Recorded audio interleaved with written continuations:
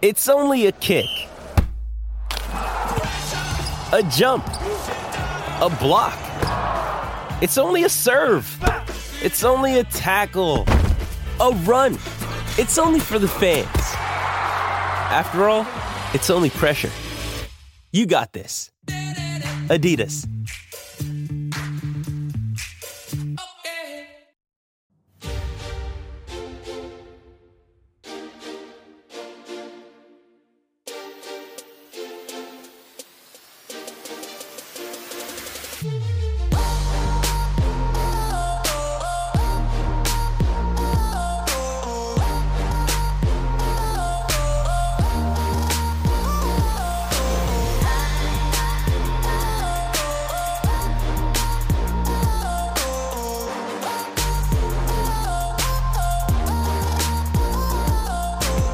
It's funny where I always talk about the CTS system. And anybody a CTS trader?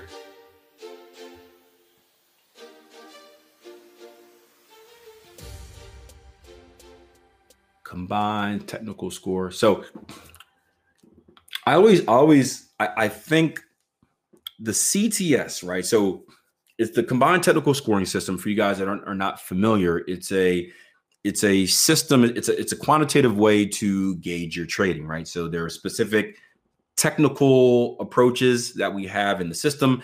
I believe that you should customize it. If there's something you like, add it in, assign it a point score.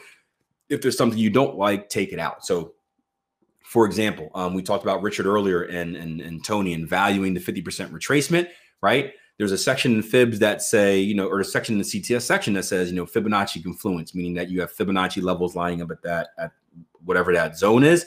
Maybe if you have a 50%, maybe you assign that a higher value instead of being a 1-point Fib score, it's a 2-point Fib score. Or some people have taken out RSI, overbought or oversoldness, because they don't use the RSI, but maybe they've put in psychological number, right? So it's customizable based off of what you use and what you value in your trading. But the original point of it was to really create consistency, right? One of the problems that traders get into is that they're all over the place, right? We know my formula. Consistent analysis plus consistent execution equal consistent results. Meaning if you consistently look at the markets the same way and look for the same trading opportunities, and if you can actually consistently take those trading opportunities, right? You don't self-sabotage and get hit with, the fear of entering or fear of missing out. So not entering a trade because you're scared, or entering too early because you're scared of missing out, right? If you analyze consistently and you execute consistently, you should expect to get consistent results. And if you've done any work in actually back testing your strategy and ensuring that it has a positive expectancy, those consistent results should leave you in profit. It's a very simple formula. One of the bigger problems that traders have is that, especially ones that don't have a set plan of action, don't have an IPDE process to follow, or don't have a specific trading strategy that they're using, is they look at the market in different ways each time, right? So maybe Monday they come in and they start off on a 4-hour chart and they're looking at using Fibonacci's and this and that. Now Tuesday they come in and they start on a weekly and they're looking at structure.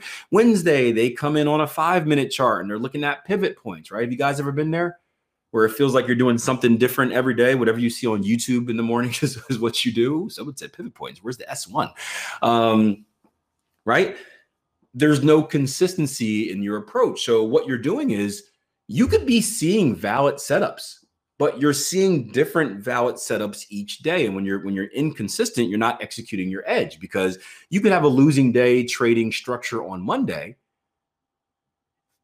and then structure trades could be booming on Tuesday. But because on Tuesday you decide to focus on pivot points on a weekly chart instead of structure, support, and resistance, supply and demand on an hourly chart, now you're missing those opportunities because you're looking elsewhere. You're looking at something else. It's like people that I don't play the lottery. I think it's a waste, but you'll have people that play the lottery and people that get, they'll religiously play it every day, and then one day they won't play it, and then all of a sudden the day that they don't play it, their winning number appears. That's a horrible analogy because that's a complete gamble, but kind of like that, where they were supposed to be doing the same thing. And if they only would have done the same thing, they would have been taking advantage of it.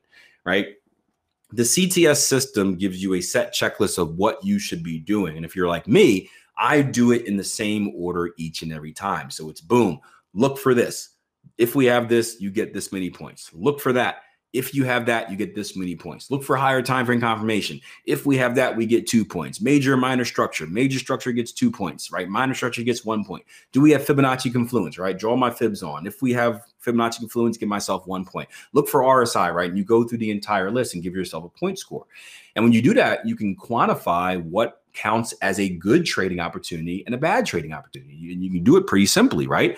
If you have a score of below 3, right, you can say that that's a bad trading opportunity. Why?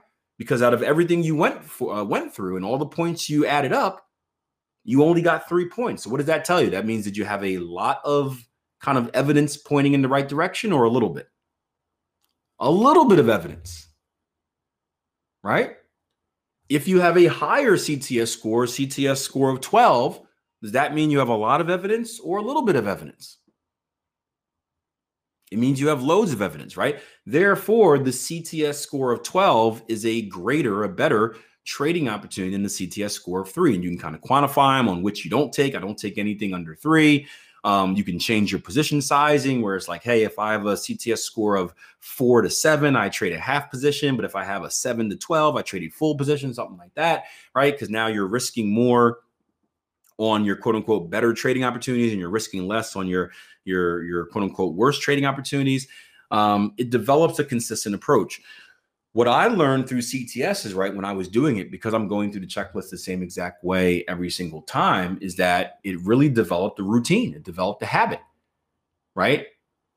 Now, every time I went into the charts, I looked at the charts the exact same way every single time, right? It's very familiar to when, playing sports. Like in football, when I line up as a wide receiver, you do a few things. You check where you're lining up. You check with the ref. Are you on or off the ball? You look at the cornerback, right? How's the cornerback playing? You look at the safety. Is the safety 12 yards and deeper, or 8 yards and closer, right? You go through kind of your checklist where it's like, if I see that, then it means this. If I see that, then it means this. If I see that, then it means this.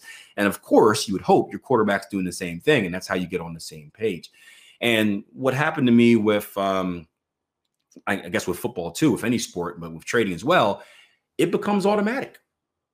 It becomes part of a routine where you get very comfortable doing everything the same way. So if you notice, I always, whenever we're doing AB equals CDs, right? Because this is how I did it in my CTS, I would draw out an AB equals CD. And then the very next thing I would always do is what? What comes right after it?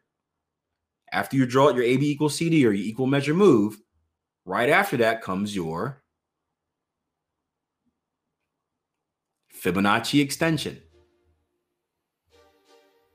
And the more comfortable you come with your routine, the more comfortable you become in your analysis, the more comfortable you become in your analysis, the more confident you become as a trader, the less mistakes you make, the more money you keep.